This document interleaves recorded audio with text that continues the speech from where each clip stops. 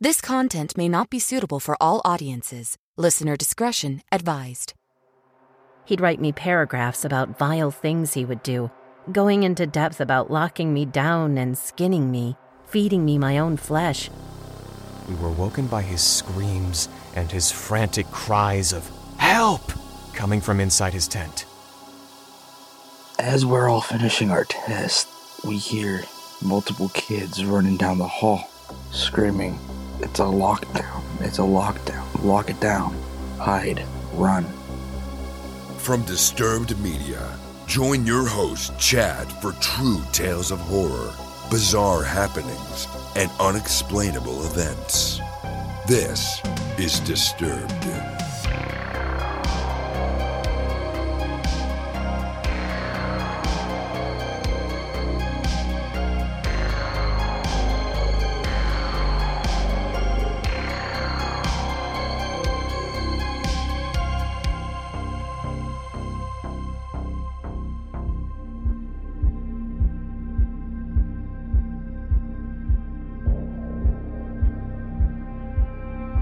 Welcome back in, everyone, and thanks for joining me.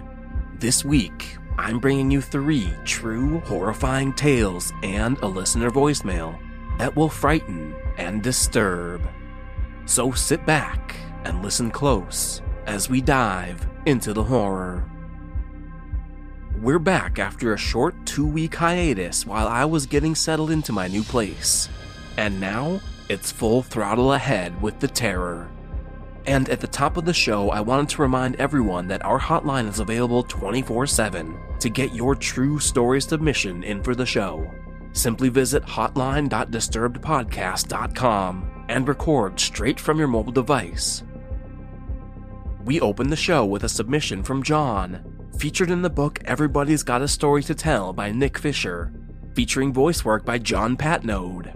And we learn why to zip up your tent at night. I was in the Army nearly all my life, and I've witnessed things that'll stick in my mind until the day I die. I've served in Iraq and Afghanistan, where I saw some fairly gruesome sights, including the aftermath of suicide bombers and car bombs being detonated, which left dead bodies and body parts strewn across the street. And I've seen good friends get shot and killed right in front of me. And as horrific and gruesome as these images were, and still are whenever they come into my mind, there's one image above all others that, even though it wasn't as horrific or gruesome as some of the things I've seen, it sticks in my mind more than anything else. Although, as I'm sure you'll agree after you've heard it, it must have been extremely horrific at the time for the person involved. We were on a training exercise in the jungle in Southeast Asia, and although there was no human threat in the form of enemies or terrorists, there was a threat from the various species of animals and creatures that inhabited the jungle, one of which was the threat of snakes, and some of which were highly venomous. Just one bite from a couple of snakes in particular that were known to inhabit the area of the jungle we were in could have resulted in death within minutes. Needless to say, we tread very carefully when we were walking through the jungle.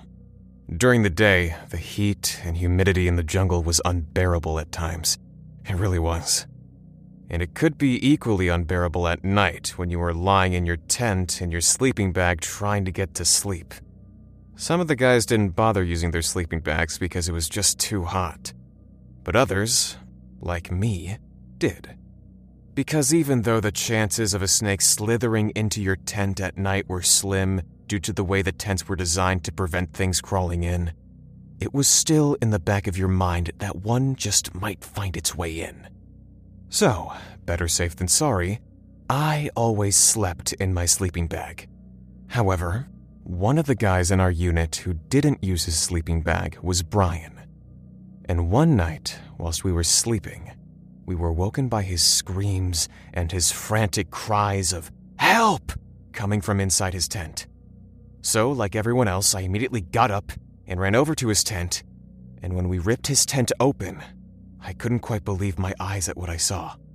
We could see Brian in the top half of his body, and we could see his left leg, but we couldn't see his right leg. And that's because it was inside the mouth of an 18-foot python, which had swallowed it right up to his groin. The look on Brian's face was one of sheer terror, as it would be if you woke up to find yourself being swallowed by a python, and he was screaming, "Get it off me! Get it off me!" The tent was about 7 feet long, and there was at least another 12 feet of the python trailing out of the tent. Someone shouted to get a machete. Fortunately, there was one in Brian's tent, as we'd been using them to cut through the jungle in our treks. So we told Brian to stretch his left leg out so that we roughly knew where his right foot was inside the python, and we added on another couple of feet so that we didn't cut his right foot off. And then, we chopped the python in half. As the machete went through it, Brian shouted out in pain, and at first we thought we'd somehow chopped through his foot as well, but then realized that the python, in reaction to the shock of it being hit with a machete, had sunk its teeth into Brian's thigh. Though I think Brian was in a much greater state of shock than the snake. We then cut the python open and got Brian's leg out, much to his relief. How the snake got in was a bit of a mystery, as Brian said he was sure that he'd secured his tent as you're supposed to do when camping in the jungle. But somehow, the snake got in. It's no wonder he had a look of sheer terror on his face when we ripped his tent open. He was very lucky on 2 counts, really, in that A, it wasn't one of the highly venomous snakes that we were warned about that had slithered into his tent and bit his leg, because he most certainly would have died. And B, not only was it fortunate that pythons themselves aren't venomous, because of what happened when we chopped through it, it was also fortunate that it only swallowed one of his legs, because when it got to the groin, it couldn't go any further. If it had swallowed both of his legs, he may not have been so lucky, as it could have easily swallowed all of him, alive. Something which has happened to quite a few of the locals in places like Southeast Asia and India. As you might have guessed, Brian slept in his sleeping bag every night for the rest of the expedition. He also checked and then double-checked that his tent was properly secured before he bedded down for the night.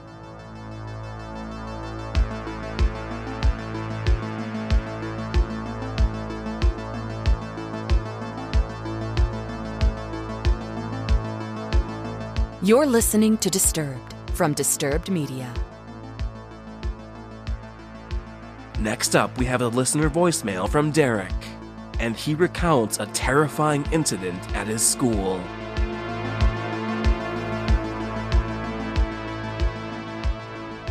Hello, my name is Derek. I am 14 years old, and this actually just happened today. About 8 hours ago, there was a shooting in Glenpool, Oklahoma, or a threat. We all went in lockdown. This was in second hour of the day, and no one was expecting anything. Keep in mind, this is just in state testing, too. If you don't know what state testing is, it is a government test on students for the growth of the school to depend on what the funding of the school is, but that doesn't matter. As we're all finishing our test, we hear multiple kids running down the hall, screaming, "It's a lockdown, it's a lockdown, lock it down, hide, run." And I'm just sitting here. I didn't even know what to think. And then the teacher just turned off the lights and told us to shut our mouths, and I was speechless. Is this really happening? Is this really gonna happen? Kids started crying in the back of the classroom. We heard cops screaming, "Code red, code red." Eventually, when they passed, we heard beating on every door. Not sure if it was the cops on the one beside us, but on ours, they were screaming, "Open up, open up, open up," repeatedly getting louder and louder. I didn't know what to do. My friend Roderick beside me, which was also in the class with me, and my friend Braxton. My friend Braxton pulled out a pocket knife, and my friend Roderick just sat there and started crying. I was speechless. I had no idea what I had to do, what I was going to do. And eventually, the beating stopped about 5 minutes later, and over the intercom, The principal of the school, we'll call him Mr. Bell for the story, said District 1 is clear over the intercom. District 1 is where I was supposed to be at the time. For context, that's the ISP room. Not too long ago, I did some things that I'm not going to get into detail about, and I was an ISP, ISS, whatever you want to call it. And honestly, I didn't know what was going through my mind, and eventually the culprit was caught. Multiple people were cited. There were 4 simultaneous threats in the middle school, high school, and intermediate. That was, honestly, one of the most terrifying experiences of my life. And that's my story. Also, Disturbed, you do amazing work. Keep up with the good work. I love the stories. I binge every night. Thank you. Bye.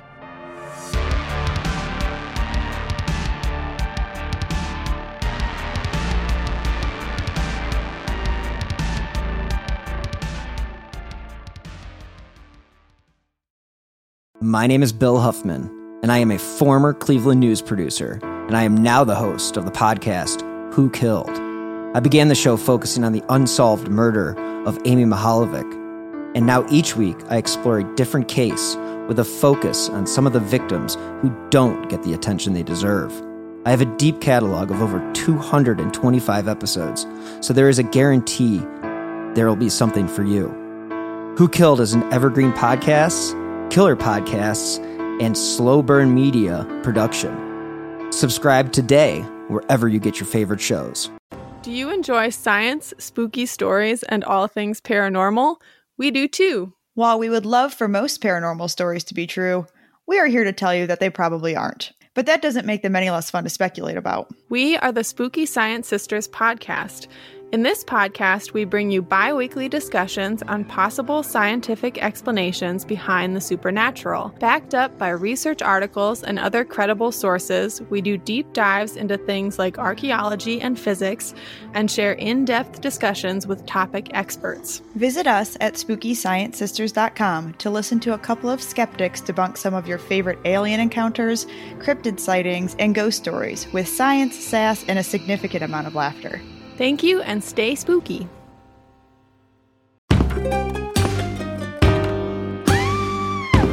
Hi, I'm Sean McCabe. And I'm Carrie McCabe. We are, well, married, obviously, but we're also obsessed with the darker side of things. True crime stories, alien abductions, poltergeists.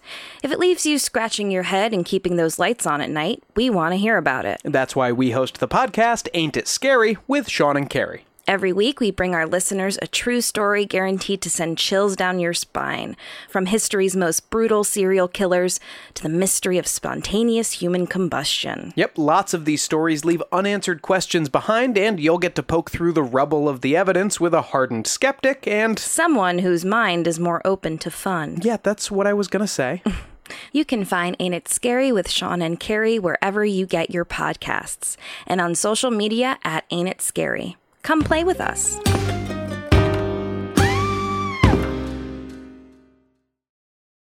Want to listen to Disturbed ad-free? Of course you do. Go to disturbedpodcast.com/support to get your access today. Next up, we hear from Reddit user Stephen Everall, featuring voice work by Stephen Brink. And the more we think about it, the more terrifying it is. My mom was born and raised in the high country of East Central Montana.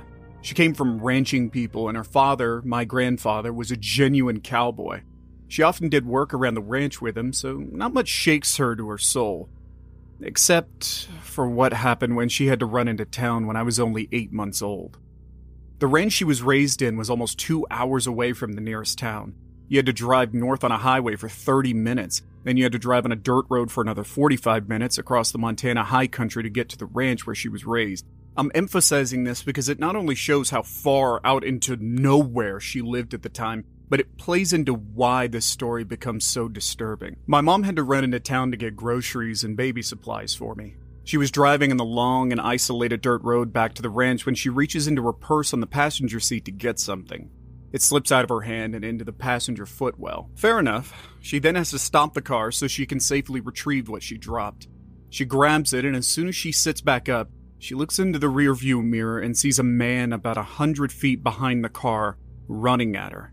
Needless to say, she puts the car back into gear and gets the hell out of there. As she's looking back at me in the car seat, making sure that I'm okay, she sees the guy give up running after her and run back to the ditch to hide. Of course, when she gets home, she tells her mom and dad, my grandparents, about what happened, and they're stunned. Here's where it gets disturbing, at least psychologically. My mom didn't see any cars or trucks parked along the dirt road for the entire way to the ranch. She also didn't see any people walking along the highway or the dirt road, which raises even more questions. How did he get there? Why was he out there? And even more disturbing, what would he have done to my mom or an 8-month-old baby? The more I thought about it, the more disturbing it became. That's what my mom said anyway. I've only asked my mom about this story twice. After the second time, she tells me to never ask her about it again, and I completely understand why. I get messed up thinking about it. I can only imagine how she felt having directly experienced it. I just needed to address some things as well. First, this occurred way out in the middle of nowhere out in the Montana high country. It's wide open and flat grassland with rolling hills. The only traces of human activity you'll find out there are fence posts and maybe a windmill or an old abandoned barn or house. I'm emphasizing this because there were some people saying that my mom should have just called the police, and to that I say, what police? There are police in the small town where she got her groceries, but out in the Montana high country, good luck. This is the main reason why people who live out there carry firearms. If something happens out there, you might have to deal with it in the moment. I'll let you read into that connotation what you will. Second, some people were pointing out that this is an interesting coincidence that my mom happened to stop her car near where the guy was hiding. Again, coincidences happen and weird things happen out in the middle of nowhere. Who knows why that guy was out there? Rural Montana is not a place where you go to casually hang out. Unless you actually live out there, know someone who lives out there, or have some business with someone, you shouldn't be going out there for any reason. On top of how she didn't see anyone walking on the highway or the dirt road, and didn't see any vehicles parked along the side of the road. Any person who made it out that far on foot for some reason is not someone anyone should be interacting with. My mom was a petite 19-year-old woman with her 8-month-old infant in the back seat when this happened. I highly doubt she could have been any help to him. We will never know why this guy was out there, and frankly, I don't think we ever want to.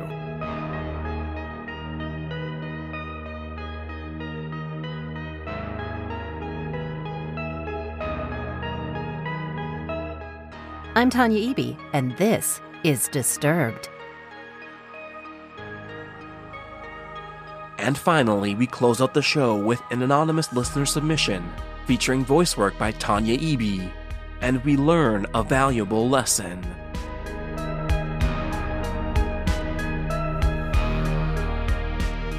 I've decided to remain anonymous for this story, as I don't want it to drudge up the past. However, listening to a previous story on this podcast had given me a blast to the past, and I remembered everything as if it were yesterday. So this is back in the days when Kik, Skype, IMVU, and an unworldly assortment of social websites were popular. I wasn't a very popular girl at school. I was shy, insecure, and it always felt like I didn't belong. So I did what any preteen girl in my shoes would do and found myself a persona online to venture into the social world without the pressures of reality. I remember loving the attention I got. Not once did I question the fact that the majority of it was from older men that had no business giving somebody my age attention. I figured it was true. I was mature for my age, as everybody had always said it. What I also didn't realize those days is my wisdom came from many years of trauma. I mean, there was a small part of me that knew they were completely in the wrong, which is why, thankfully, I was never the type to meet with somebody I met online. I remember my mom warning me that one day, if I wasn't careful, that I could put myself in potential danger. I also remember being the one to laugh it off and say, "Oh, it's just the internet. I know what I'm doing." Honestly, looking back, there are quite a few creeps that were over the age of 40 that made bad intentions extremely clear. But there was a block button, so I had no reason to worry, right? Wrong. Now, this particular story happened when I was about 15 or 16. The whole year is kind of blurry to me. My sister had gone to prison, and I was in a world of hurt, believing that somehow it was my fault, even though she was halfway across the world. Her ex-boyfriend and I became close friends, bonding over missing her and reminiscing memories we'd made with her. Me when she and I were younger, him when she was older, the parts each of us missed. He becomes important later. I met this boy on one of the many sites I visited, and we had exchanged kicks and started talking. I'll call him Tristan. Now, Tristan was a wonderful guy. He was gorgeous, with mesmerizing blue eyes, and when we began talking on the phone, his voice made my heart melt. The thing about Tristan is he had schizophrenia, multiple personality disorder, and anger issues. His words, not mine. I didn't take him too seriously, and I figured everybody has something. He told me he was 19, which now when I think about it is kind of odd, as when I turned 19, I only socialized with people 18 or older. And even then, dating somebody younger than me has always been a no-go. But it wasn't that large of a gap to me then. So, when he and I were talking, sometimes his other personalities would come out. I could immediately tell because spelling would change or mannerisms in general. He had one personality in particular that scared me, but I never let it on. That personality would fantasize about torture. He'd write me paragraphs about vile things he would do, going into depth about locking me down and skinning me, feeding me my own flesh, or other such things. That side of him began coming out more often, and I began to distance. Sometimes I'd go hours or days without responding to him, unsure of what to do, as this part of him seemed completely unhinged. I wasn't quite sure what to do, as I thought, for a while at least, that I loved the rest of him, so what if I have to deal with this one part? Unfortunately, before I began ghosting him, so to speak, I sent him a not-so-PG picture of me. And unfortunately, I didn't follow my one rule for ever sending those kinds of photos. Never show your face or identifying features. A rule I'd set for this very reason. After a bout where I didn't respond for practically a week, absolutely depressed and shut down, as he'd started sending me abusive messages about what he'd do if I didn't respond, he sent me that photo. And he told me if I didn't respond, he'd post it for the whole world to see. I flipped. I told him that was wrong, as I'd trusted him enough to send that kind of stuff to, and that if he posted it, then he'd just get put in jail for child pornography, as I wasn't over the age of 18. I explained that I didn't want to speak to somebody who was going to threaten me. But behind all that anger was fear. He had me. I didn't want my family to know I sent those kinds of pictures. I didn't want what little life I did have to crumble in around me as everybody cast judgment. I was already an outcast, unable to fit in. What would this do to the few friendships I did have? I bluffed. I told him I was going to report him to his state's police. But honestly, I didn't know what to do. So I stopped talking to him again. I decided to cast my fear aside and call his bluff. I thought about it logically. Those were the days where everybody was cracking down on cyberbullying and child pornography, and the internet in general, so chances were he wouldn't, and if he did, the embarrassment would be nothing compared to the trouble he'd get into. So I decided to block him and call his bluff. Then he made a new account. He messaged me again, bombarding my inbox with photos he had of other girls, telling me that if he'd be willing to share those, then why wouldn't he share mine? I pretended I couldn't care less. I responded telling him if he shared my photos, then that shows more about him than me. That he manipulated me into trusting him just to turn around and use it against me. He called me on Skype crying and telling me he was so sorry and that he just needed me back. But I refused. I've seen abuse, and I knew that if I were to continue, meet him, marry him, move on with him, any future with him would end in my demise. That's when he did the one thing that proved to me I may be in certain danger. He sent me my address. I'd never given it to him. He tried consistently to get it from me, telling me he just wanted to send me gifts, or he wanted to see how far away I was. He gave me his address, so it'd only be fair. But that was one thing I was not giving to him until I knew we were going to meet. But there it was, on my screen, coming from him. The man that had given me vivid details about skinning me alive. I was too stunned to move, too stunned to speak. Anxiety riddled me and I didn't know what to do. If I go to the cops, will they do anything? Could they do anything? Then another notification from him. A picture of my house. I never ran to the top of the stairs so fast, staring out the window for some sort of a sign. A car, a van, him just standing there waving at me, something. But nobody was there. I studied the photo, looking for watermarks showing it was just on Google Maps, checking for a date and time, but it only showed when it was sent. I looked for any clue as to what time of day, anything. I was panicking and completely unsure of what to do. The police couldn't do anything with him knowing my address. I knew that, especially if I had no proof he was physically here. Then Skype was ringing. He was calling.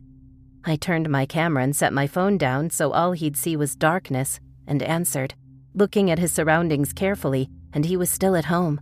I breathed a sigh of relief, then let out a very frustrated, "What do you want? Just leave me alone." To which he responded he'd never leave me alone. I got chills. I felt like I was going to puke. Now, remember my sister's ex? Well, I recalled suddenly that my sister had told me he was the one who had taught her simple-level hacks, and he just so happened to pop up on my notifications as I was extremely frustrated with my should-be ex who was attempting to blackmail me. A light bulb went off and I decided to take a moment. I'd asked Tristan if I could call him back, as I had something I had to do. He was angry, beginning his threats, but I promised I'd be back. I just needed a moment. I asked my sister's ex if he had Skype, and he told me he did, so I requested a quick call. He was confused and slightly concerned as I told him it was urgent. He picked up on the first ring, and I immediately unloaded. I explained the threats and how I knew he taught my sister simple hacking tricks, and I wanted to know how extensive his knowledge was, and if there was maybe something he could do to solve my issue, as I didn't know if the police would be able to intervene. He agreed and explained he had something in mind. He just needed to wire through me. He explained he had a link that I needed to convince Tristan to open. Then I needed to somehow keep Tristan busy while he overloaded the system to get into his phone and factory reset the thing. I asked if we could get in trouble, and he explained it was a possibility, but it was something he was willing to do not just for me, but for the other girls who had their pictures saved on this psychopath's phone. So I called Tristan. I sent him the link, and when he asked what it was, I told him it was a photo that made me think of him. He clicked the link, then told me there was just a blank page. I told him it was odd as there should be a photo and maybe it just needed to load. It was a kind of double whammy at that point because then he decided to try and open it on his computer, and come to find out he had tons of stuff on the computer as well. He said it was still not loading, so I told him give it time. Then I apologized for being so mean and told him I loved him and whatever it took to keep him preoccupied as long as possible. Then the call ended abruptly, so I called my sister's ex-boyfriend, who assured me it was taken care of. An hour or so later, I'd gotten an angry message from Tristan asking me what I did to his stuff. I told him I didn't know what he was talking about and blocked him. He never tried to contact me again.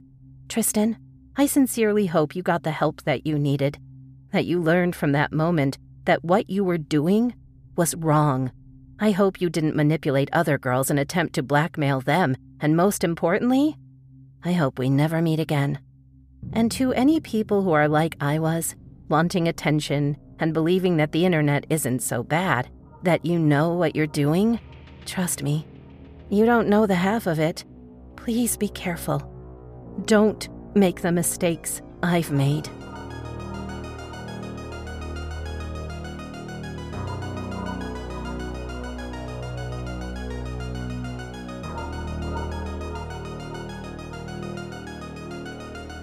Follow our social channels on Facebook and Instagram at Disturbed Podcast and on Twitter at Disturbed_pod. Don't forget you can send in your own true terrifying tale. Head over to disturbedpodcast.com/submit. If you'd like to support the show and gain access to bonus episodes, ad-free content, and early releases, visit patreon.com/disturbedpodcast.